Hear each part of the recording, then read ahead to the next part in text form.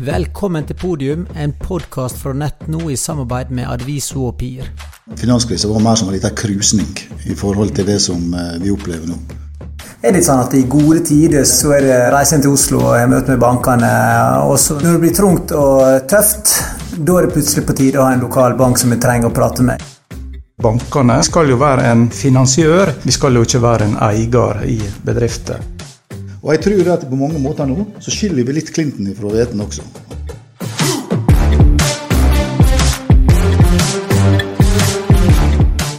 Mitt navn Ola Sinte Kriken, og i studio som co-host i dag har vi med Ingvild Vartdal. Og Ingvild, du har vært med i planleggingen av denne podcasten fra dag 1, men på grunn av ulike årsaker og krise, så er du først med i dag i studio. Hvordan går med det? Er det hektisk om dagen? Det går bra. Det er klart vi er en spesiell periode også vi, og vi er nå i en bransje som gjør at vi følger veldig tett på næringslivet sin stemning, slik at hvis næringslivet har det bra, så har vi det bra, og hvis næringslivet ikke har det så bra, så lider vi litt med dem. Men det går bedre nå i den forstand at du ser at her er god omstillingsevne, og mange som begynner å se litt fremover. Vi har med oss to spennende gjester i dag. Jan Rune Hurlen, regionbanksjef i Sparebank 1 SMN, og Trond Nydal, administrerende i Sparebank Møre. Og vi kan starte med deg, Trond. Hvordan går det i bankvesenet om dagen? Er det business as usual? På mange måter så er det business, ikke as usual, men business på en litt annen måte. Det er jo spesielle tider med stor usikkerhet. Det er en situasjon vi ikke har opplevd før. Det er usikkerhet rundt omfang og lengde på helsesituasjonen. Hva slags konsekvenser dette vil gi på sikt. Det er stort behov for informasjon, opplever vi, i omgivelsene våre.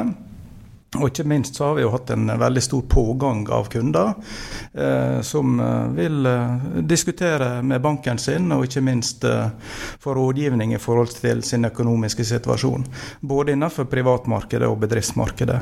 Ja, Rune, hvordan opplever du denne krisen med lav oljepris, lav kronekurs og korona i forhold til finanskrisen i 08-09 for eksempel?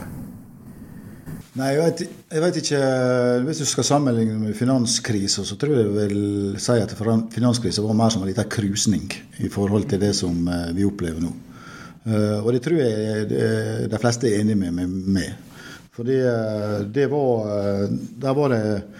der hadde bankene en stor årsak til at det ble som det ble, og man måtte gjøre en del tiltak for å få rettet opp i det.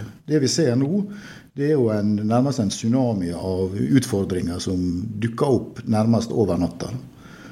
Og når vi ser den på oljeprisen og den utfordringen det medfører, så er jo det litt sånn, man kan gjerne snakke litt om bad timing. For det var 5 år med egentlig ganske tøft for alle som drev innenfor olje, og særlig oljeservice i dette her. Så ser vi en sommer og en høst der at det begynner å komme i hvert fall en ende på ekstremt lave rater. Vi begynner å se en viss oppsving, og det var et lite lys i enden av tunnelen. Og så skjer det som skjer nå. Men det som jeg bruker å si når noen spør meg i forhold til offshore-rederier og hvordan det skal gå der, er det noen som med god trening om å leve i vanskelige tider, så er det i hvert fall de. De har holdt på i 5 år i dette her, og jeg tror nok at de skal greie å komme seg gjennom denne også. Men at det er tøft? Ja, det er det.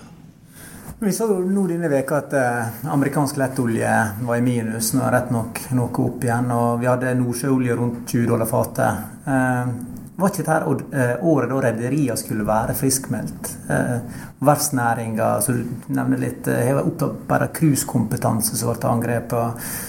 Hvordan merker dere noe nå i forhold til den maritime næringen og omstillingskraften som de igjen må gå inn med?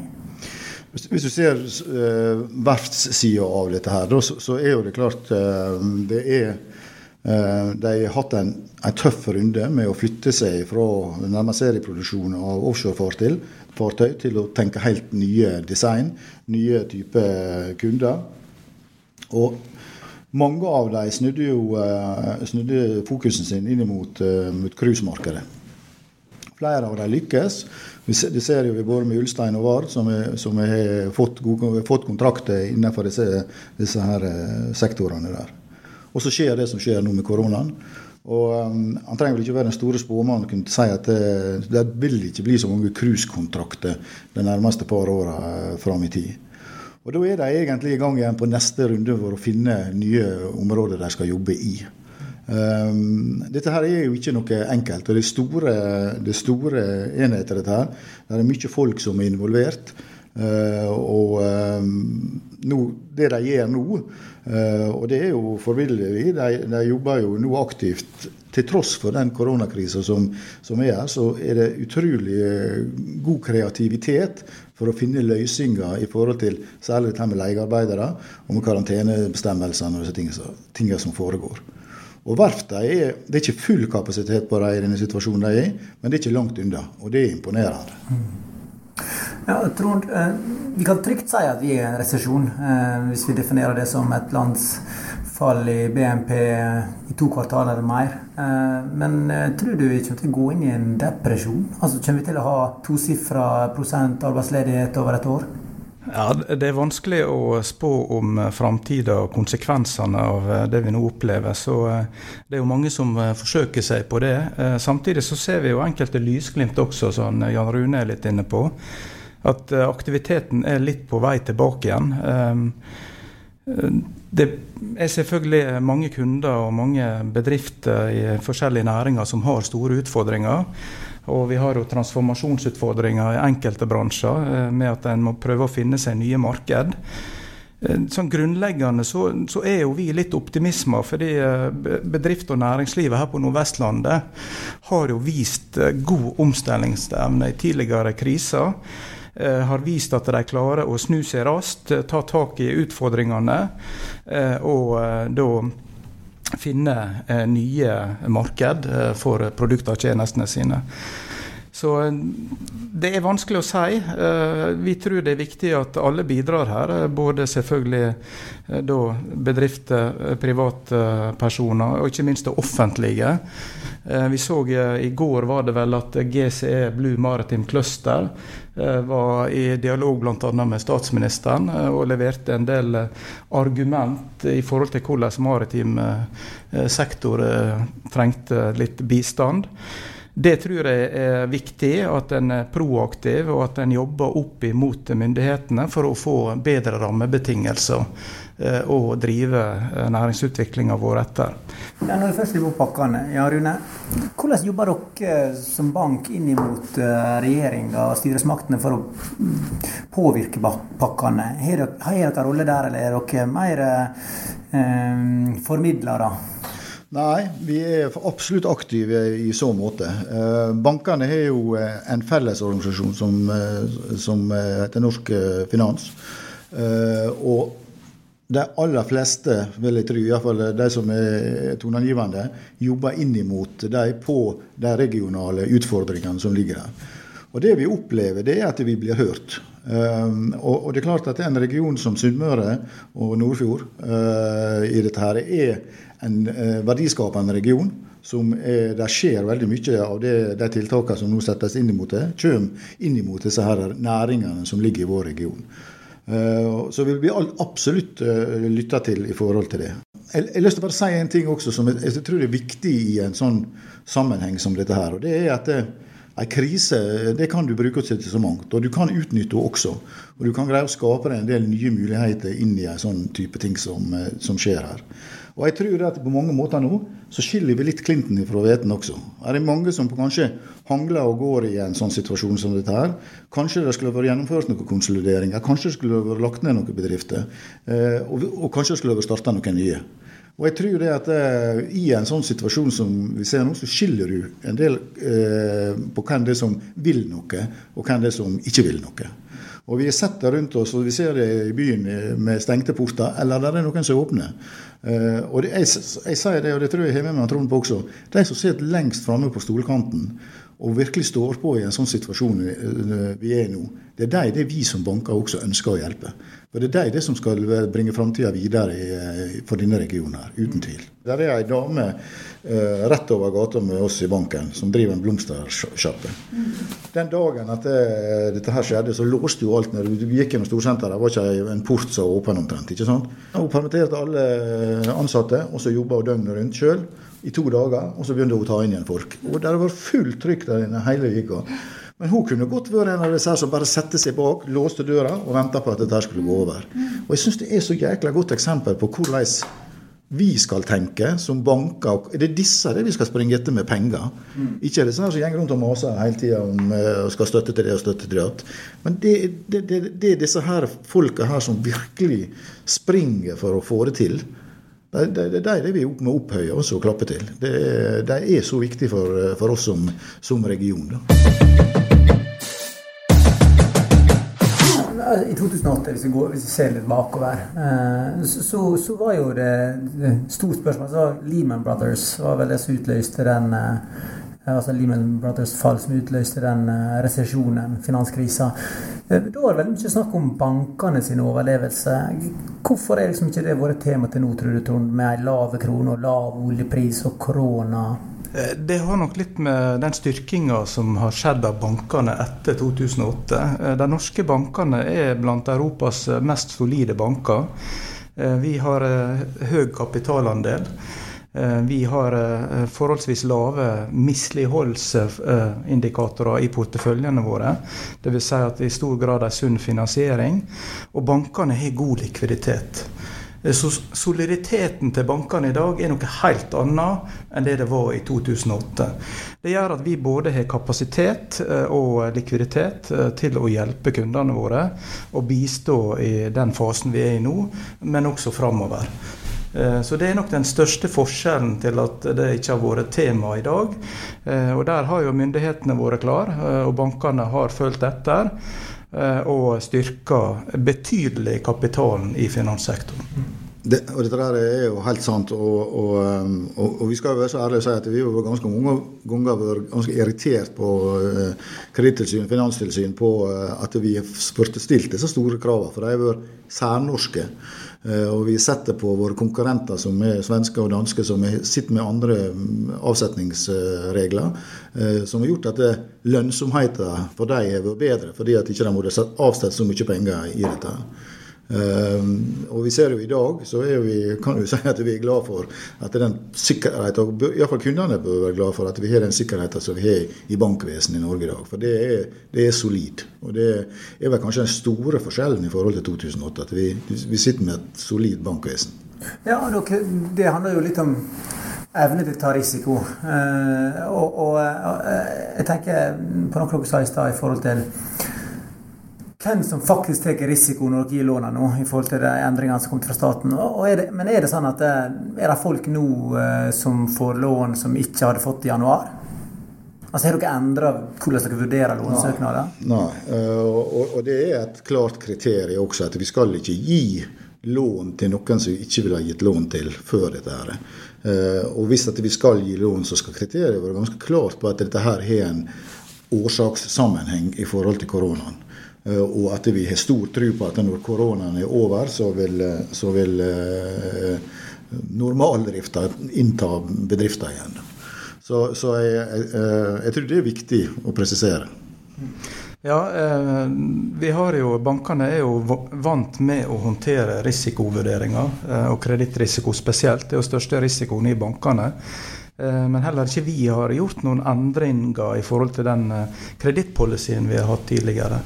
En selvfølgelig kanskje litt mer forsiktig, men det opplever vi også at kundene at de blitt litt mer forsiktige I forhold til det. Så jeg tror det en fin balanse mellom bankene og kundene her, og ikke noen endringer I forhold til sånn som vi har operert tidligere.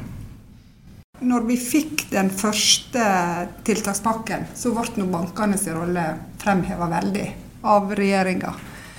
Men har dere opplevd at bankene sin generelle rolle ble så fremhevet at det var ganske store misforståelser for hva slags måte bankene skulle involveres på? Hvis en har sett det som var skrevet om bankene, så var det i hvert fall ganske lenge en oppfatning av at det var fritt fram å springe til banken og få litt ekstra finansiering nå. Og det er det vel kanskje ikke helt. Nei, og det er helt rett. Det var nok litt misforståelse der, for det var vel gått ut og sagt at dette er et lån der at staten garanterer for 90% av det. Og det kunne jo oppfattes som om at nå er staten bare sagt at bare bankene skal administrere dette her, og de setter med en 10% risiko i det. Men det er jo ikke fullt så enkelt. Og det ser jeg jo ut fra de uttalelsene som skjer i media også. De fleste banker tror jeg er ganske enige om at det er jo ikke det første du skal gå til, det å låne mer penger. De fleste bedrifter så trenger ikke de mer lån. De fleste bedrifter vil helst greie seg uten disse ekstra lånene. Og det er helt klare kriterier fra statens side til hvem er det som skal slippe til i forhold til disse lånene. Og hvis vi som banker som har gitt ansvar for å administrere denne ordningen går utenom det kriteriet som bankene er satt, som regjeringen er satt, og garantien blir påkallet, så er det vi som sitter med ansvaret hvis ikke det er innenfor firkanten. Nå samfunnet er i ferd med å skulle komme litt i gang igjen. Og så har vi noen aktører som har vært i gang ganske lenge, eller hele tiden, kanskje spesielt enkelte eksportnæringer. Men har det gått så lang tid nå at en begynner å se konturene av reelle kredittrisikoer altså blant næringsaktørene som faktisk holder det gående. Det som er hevet over en hver tvil i forhold til denne saken her, dette her er ikke noe sunnmørsproblem. Dette her er jo et globalt problem. Og det at vi begynner å se litt aktivitet igjen på våre kanter, og at ting rører seg i rett retning, det er veldig bra. Men det er helt klart at veldig mye av industrien vår og bedriftene våre inne i regionen her er helt avhengig av resten av verden. Både til det å levere til, men også å få dele ifra. Og det vi ser nå, at det er de som kjøper og får dele fra Sør-Europa, der at veldig mye av bedriften er nedstengt, så er ikke det råd hverken å få reservedeler eller ferdige komponenter inn i sin egen produksjon. Dette skaper jo problem i forhold til, selv om at de kanskje sitter med fulle ordrebøker, så greier ikke de å levere på grunn av det. Og så ser vi det som du spør her om i forhold til kredittrisiko, det ser vi veldig tydelig nå innenfor fiskeindustrien. Og staten har jo gått inn nå og så sagt til GIEK at de skal hjelpe til med kredittrisikoforsikringer der de tradisjonelle kommersielle kredittforsikringsselskapene ikke bidrar. Så skal staten gå inn med en kvote der. Det er greit å komme opp med en ordning enn hvordan det skal administreres, men det er helt nødvendig. Og det vi ser sånn som for vår del, som klippfisk er jo en viktig del av det som skjer på eksportsiden herifra, og ser som et marked som Brasil, så returneres det mer fisk nå enn det kommer inn til Brasil, tilbake til vår region. Og dette her er jo en utfordring uten tvil. Det returneres til vår region, ja? Ja, for at de er ikke... Kjøperne av fisken, de greier ikke å få det ut i markedet sitt på grunn av valuta og prising og det som ligger der, og de må bare returnere det tilbake igjen til leverandør. Men ser dere selskap som er mindre påvirket av selve koronakrisen på grunn av lav kronekurs? Altså er det eksportbedrifter som dere ser faktisk har en gode tid nå? Det som jeg synes når vi snakker om fisk, det som jeg synes det er grunn til å påpeke som noe positivt, det er hvordan laksenæringen er rett og snutt seg. Ifra at markedet for catering, restaurant forsvant nærmest over natta, så snur det seg rundt, greier å legge om produksjon, filetere og pakketere og selge varene sine til supermarkedet og ferdig ut gjennom på den måten. Nesten ikke hatt en nedgang i omsetning. Og det var jo en periode her at det var store utfordringer i forhold til distribusjon. Mesteparten av laksen ble jo fraktet i passasjerfly, så forsvant jo passasjerflyene. Men det som sa en eksportør som jeg snakket med her en dag, det er at nå, det som kommer av fly med smittevernutstyr nå fra Kina, de blir fylt med laks tilbake igjen. Og de greier å opprettholde, og jeg synes det er sånn snyter godt eksempel på hva det handler om å sitte langt frem på stolkanten og se løsningene. Og det er dette vi skal supportere, det er jo dette vi må på en måte applaudere.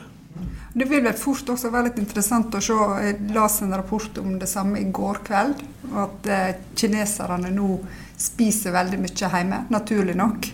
Og det vil nå være en kulturendring, hvis det blir vedvarende.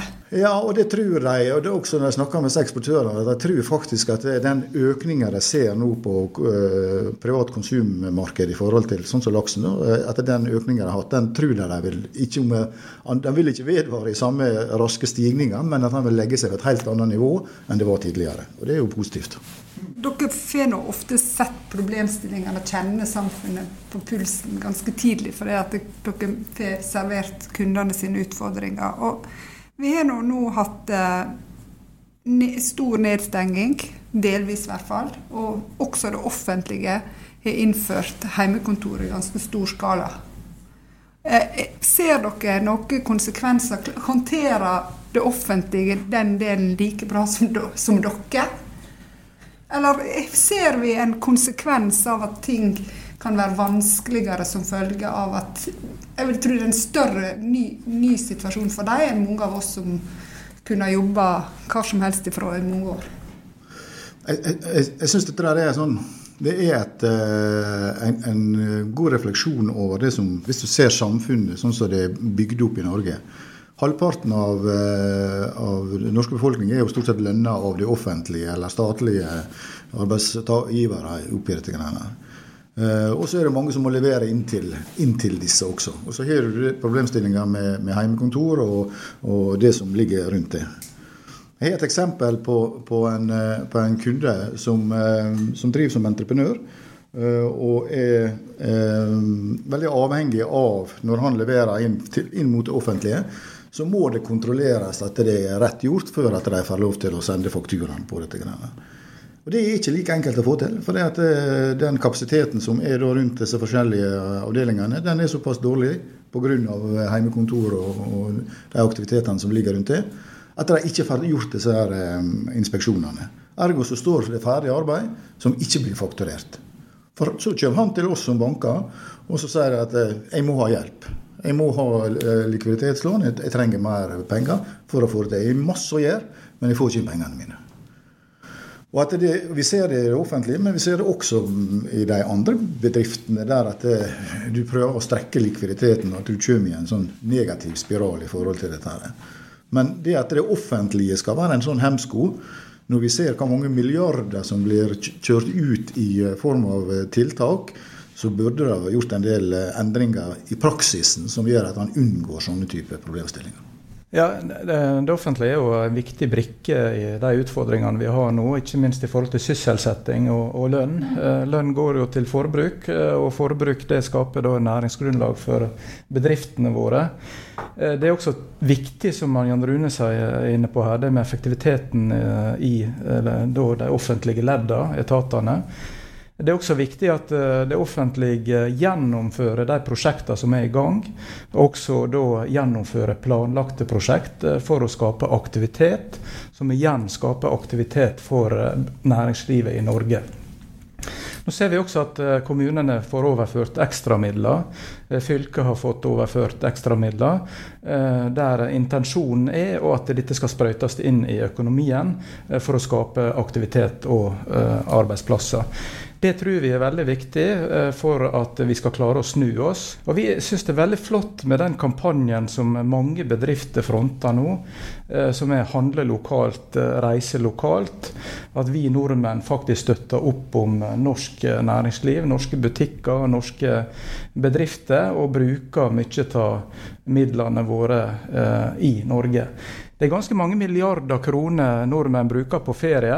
Nå har vi en mulighet til å faktisk bruke det her i Norge og hjelpe reiselivsbransjen aktivt med å komme seg gjennom disse problemene som vi nå møter.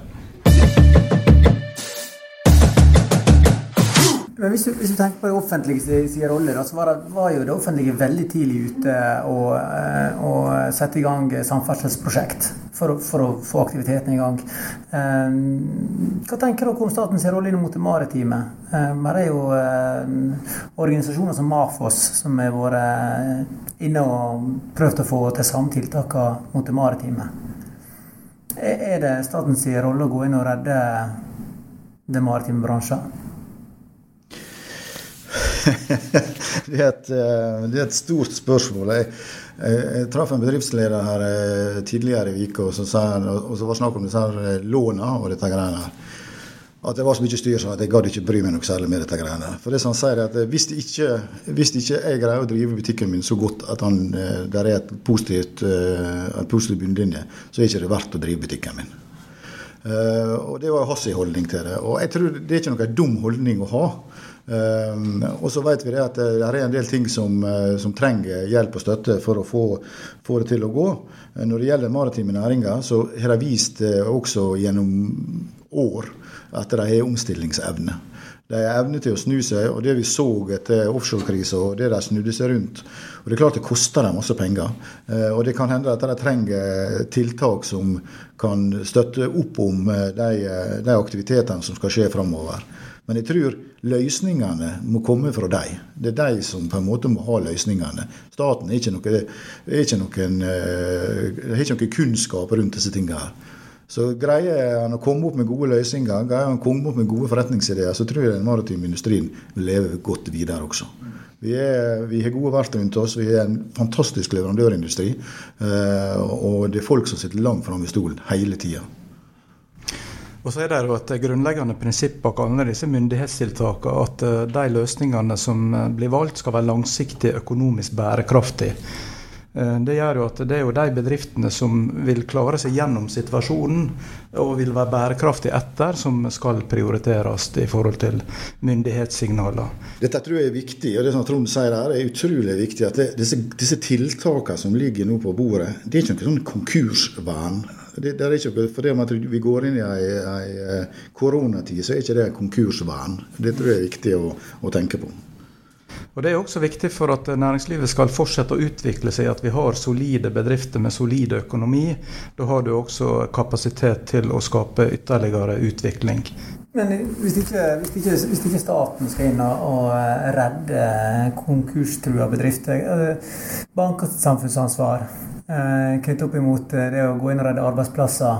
2015 og 2016 så var det mye verft og rederier som trengte mye hjelp. Nå er det generelt, altså spesielt koronakrisa, tar jo alle under en kamp. Kommer dere til å sitte, vil dere komme i situasjoner der dere sitter som eiere i selskap som ikke er naturlig, Jan Rune? Snakk om dette her med å redde arbeidsplasser. Jeg tror det at enhver bedrift må ha en lønnsøm i seg. Hvis ikke så er ikke det liv laget. Og da er ikke det noen arbeidsplasser. Så enkelt er det. Så det å på en måte ha en struktur som gjør at bedrifter er lønnsomme, det er det aller viktigste.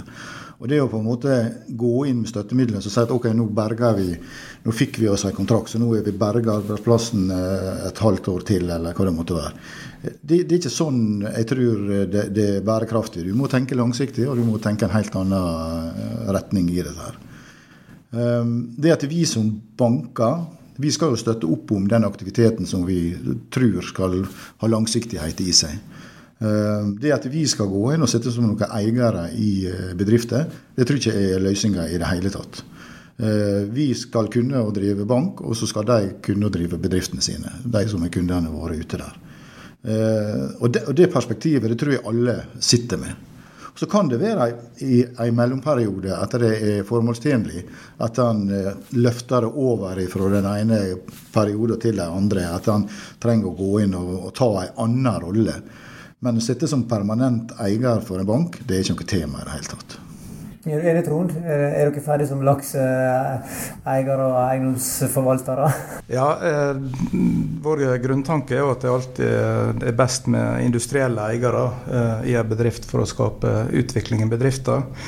Nå er det slik at regionale og lokale banker, det er jo en viktig kilde for næringslivet, kapitalkilde for næringslivet lokalt. Og sparebankene har en spesiell rolle, både i forhold til det med samfunnsoppgavene våre, selvstendighet og lokal tilstedeværelse. Så på mange måter kan du si at vi har et skjebnefellesskap.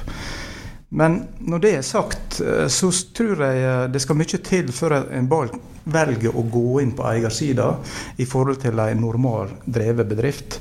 Det må være i forbindelse med problemengasjement i en mellomfase, der banken ser at en kan bidra til stabilitet og at en kan komme videre i bedriften, og etter hvert så vil da banken trekke seg ut. Det nok da filosofien til bankene, og vi skal jo være en finansiør, vi skal jo ikke være en eier i bedrifter, sånn generelt sett. Det vår rolle i det samfunnet, og det tror jeg de fleste bankene har som prinsipp. I forhold til det vi snakker om nå, og banker samfunnsrolle, så det en interessant diskusjon som man kunne dvele ved på generell basis. Men det et ekstra element i det nå at både før den perioden vi nå, så har det utviklet seg ganske sånn tydelig trend, kanskje jeg kan tillate å si det, at det veldig viktig å samarbeide, at konkurrenter samarbeider, og at den på den måten også bygge klynger og regionale fundament. Hvordan bankene i så henseende? Ja, det jo god tradisjon i Bank-Norge at en samarbeider på ulike nivå, både nasjonalt, men også lokalt. Så kan en finne gode eksempel på det samarbeidet. Vi kan jo nevne både BankAksept og BankID og Vipps, der en ser at en samarbeider om infrastrukturen i Bank-Norge, som da et helt klart godt eksempel. Lokalt så kan det være samarbeid både på bedriftsnivå, men det kan også være samarbeid om aktivitet som bidrar til å skape aktivitet i nærområdet. Min oppfatning etter å ha jobbet lenge i bank at vi har vel aldri hatt så gode samarbeidslinjer som vi har i dag, selv om vi konkurrerer som hund og katt på de områdene vi skal konkurrere på. Jeg helt enig med det han Trond sier der, men det som jeg også veldig opptatt av, det at vi en kilde til kapital. Jeg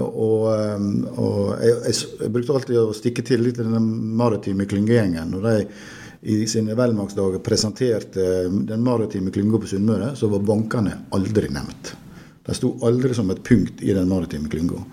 Og retorisk bruker jeg å stille spørsmål hva hadde denne klynga sett ut uten bankene i dette her. Og det gjelder fortsatt. Jeg tror skal vi ha et levende næringsliv på Sunnmøre, så er vi helt avhengig av å ha kapitalkilder som kjenner næringslivet, og som er villige til å ta de rette beslutningene. For det handler veldig mye om å kjenne bedriftene.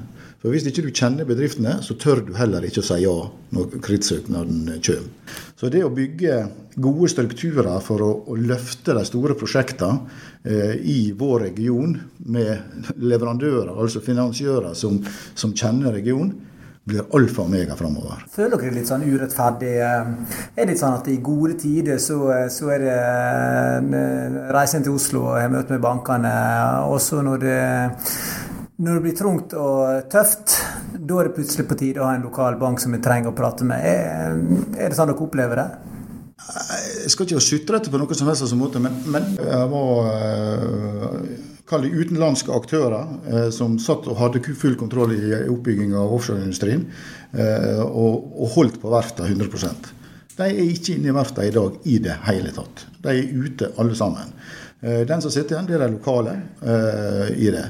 Og jeg tror det mange som har tatt en sånn lærdom i forhold til hva det, og hvordan skal det se ut fremover.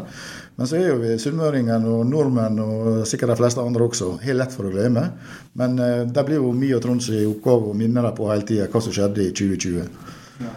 Her tillit mellom oss, her tillit mellom aktørene. Men som Trond sier også, at vi konkurrerer jo hver eneste dag, så fillene fyker, og det skal jo det være.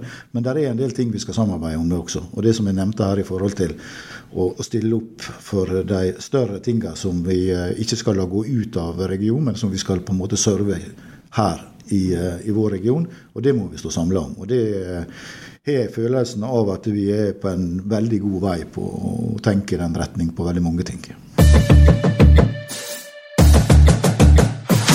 Vi var litt inne på tidligere det med kanskje denne krisen også gjør at vi får nye bransjer og nye selskap som etablerer seg. Vi snakker nå om etablerte bransjer veldig mye. Begynner dere å se konturene nå av noe som kan komme ut av dette som noe positivt, i den grad vi kan tørre å begynne å snakke om det nå allerede? Det veldig tidlig å si det. Men det du ser, det at der jo endringer, og jeg tror det vel innenfor mat. Vi ser en del restauranter som har jo satset veldig på dette med catering, lager spesialtilpasset til helger, middager og hva det måtte være.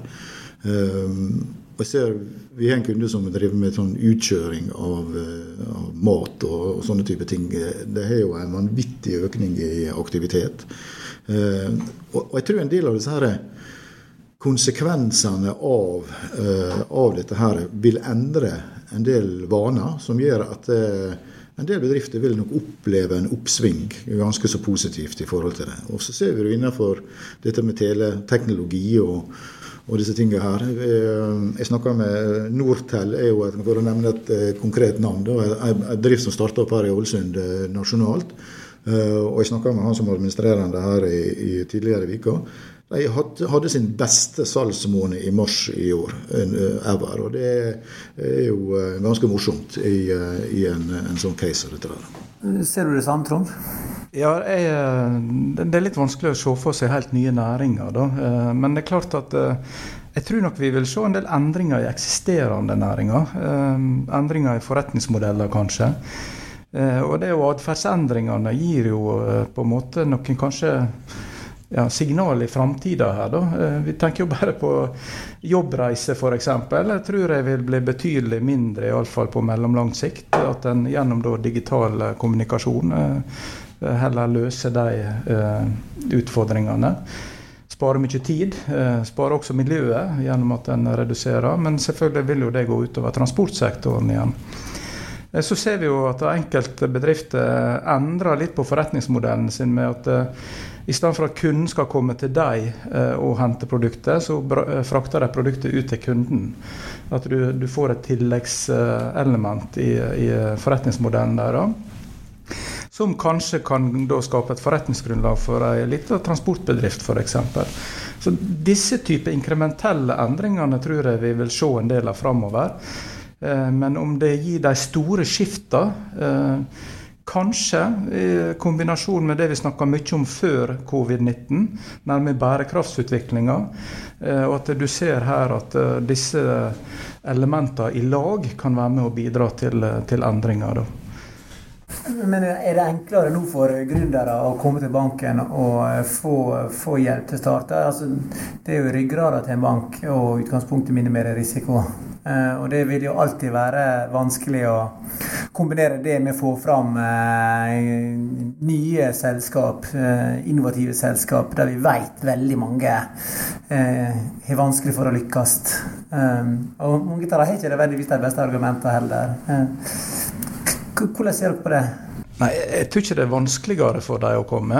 Det jo i utgangspunktet en spennende situasjon, og ikke alltid så lett å få finansiering da. Men nå jo vekstgarantiordningen blåst, eller fase 2 kommet der, slik at der har jo vi i bankene som med i det, en mulighet til å være med og bidra inn i forhold til gründerentreprenørskap. Og så tror jeg nok også bankene opptatt av å bidra til næringsutvikling gjennom gründerskap, og der jo både Sparebanken Møre og SMN vært flinke og aktive, og det tror jeg nok vi vil fortsette å være. Og prøve å legge forholdene til rette for at gründere får tatt av. Og det var litt kjekt å lese om vinneren av Næringsteft. Hadde fått sin første store kontrakt med veistikke, og da ser vi at de allerede i ferd med å skape seg en business. Så da føler vi at vi har oppnådd litt av meninger med Næringsteft, der vi har skapt en ny bedrift. Så får vi se hvordan den utvikler seg videre. Så her tror jeg sparebankene tar et stort ansvar og bidrar inn i forhold til næringsutvikling og samfunnsutvikling på den måten. Jeg tror det vi ikke skal glemme i vår verden ganske enkel. Den består, sånn som for min del, så består vår verden av Sunnmøre og Møre og Romsdal og Trøndelag, og for Trond så det stort sett fra Møre og Romsdal. Og det klart at vi nødt til, til å underbygge og sørge for at denne regionen her lever. Vi skal være motoren i den finansielle motoren i å få opp de aktivitetene. Det det som for oss det viktig at her hovedkontor som nær sagt genererer aktivitet. Det utrolig viktig at det gründere som etablerer seg og bygger seg opp til å bli levedyktige bedrifter. Hele denne her pulsen i systemet vi helt avhengige av. Vi ikke som de store internasjonale bankene at vi kan bare trekke oss ut av en region når den regionen går dårlig, og så flytte kapitalen over til noen annen plass. Her må vi bare være, både i gode og onde dager, og stå oss gjennom de utfordringene som her. Det tror jeg en ganske vesentlig forskjell på hvordan vi som banker tenker i dette her. Ja, hvordan jobber dere med gründerskapet nå, Gjermund? Nei, sånn konkret så jo vi med på, eller hovedsakelig nå, så jo vi med på disse her scale-up-sakene som går via OKP da. Og det jo et sånt prosjekt som vi har fulgt konkret i de siste årene. Vi jo vært til liksom en del andre også aktive medspillere inn mot det som skjer i det miljøet rundt OKP og Kunnskapsparken og den biten der. Og det jo liksom vår greie i dette her da. Det siste som du sier nå, det bringer oss inn på et spørsmål om dere ser noe som særegent i vår region, som gjør at vi kan føle oss mer trygge på å komme oss ut av den. Hva særegenhetene for vårt næringsliv? Og det hører du veldig ofte fra de som kommer utenfra også. Det denne her gutsen. Vilje til å nå målene sine. Vi aldri vært kjent for det vi som sprunget etter alle de offentlige støtteordninger og sånne type ting. Det ikke sunnmøringen vært kjent for i det hele tatt. Det han har vært kjent for, det å vende blikket sitt utover, der kunden og så finne han, og så sørge for å skape butikk. Og klare seg selv. Og det tror jeg helt genuint. Og jeg tror det liksom, vi snakket litt om det i sted i forhold til denne litt sånn trømske holdninger om å være proteksjonistiske og at kjøp norsk og handel norsk og alt dette her. Og det vel og bra, det på veldig mange måter. Men hva skal vi gjøre til alle disse 40 millioner laksemåltider som vi produserer? Hvis at alle skal tenke sånn. Vi kan ikke tenke sånn i en globalisert vær, og vi en globalisert vær. Og jeg tror ikke, selv om du hører det, at det kan endre seg nå fordi at vi opplever det vi opplever. Jeg ikke så sikker på det. Jeg tror det blir en krusning i forhold til det, men jeg tror at som samfunn så tror jeg vi veldig avhengige av hverandre for å få dette her til å fungere. Og det tror jeg vi må ha i baktanken også. Vi som i hvert fall fra denne regionen, som helt avhengig av å få ut varene våre utenfor Norges grenser i veldig stor grad. Vi må ikke bli noe sånn Trump i tenkningen vår at det bare oss, og så skal vi drite i alle andre. For det ikke bærekraftig i det hele tatt. Nei, det mye riktig det, og det klart det vi hører, det handlekrafta. Det på en måte et ord som går igjen når vi ute og snakker med andre fra andre deler av Norge. Og så vi uredd, og vi løsningsorientert, og vi samarbeidsorientert. En ser ofte lokalt etter løsninger og bidrar til at andre utvikler seg i stedet for å gå videre. Og det et viktig perspektiv mange bedrifter her har, at du bidrar faktisk til å bygge opp en underleverandør eller andre bidragsytere inn i forhold til bedrifter de da. Og så det jo et godt gammelt ordtak da, som vi langs kysten kjenner til, at hvis det vind på fjorden eller havet, alt dette som da, så ror du til neset, og så ser du rundt neset om du kan ro til et nes til. Og det tror jeg et veldig godt ordtak for hvordan vi ser an situasjonen. Vi langsiktige, men samtidig så vi kort- og mellomlangsiktige handlekraftige. Og vi vil noe, og det tror jeg energien i området vårt. Jan Rune Hørlem, Trond Idal, takk for at du kom til oss. Bare hyggelig. Bare hyggelig. Takk for at du hørte på denne episoden av Podium, og vil du være sikker på å få med deg neste episode, så husk å legge til Podium i podcastspilleren din. Liker du konseptet vårt, så del det gjerne med andre og gi oss en stjernevurdering eller tilbakemelding der du hører podcast. Dagens episode produsert i samarbeid med Adviso og PIR, og produsentene var Jan Ivar Volstad og Jørgen Bakken.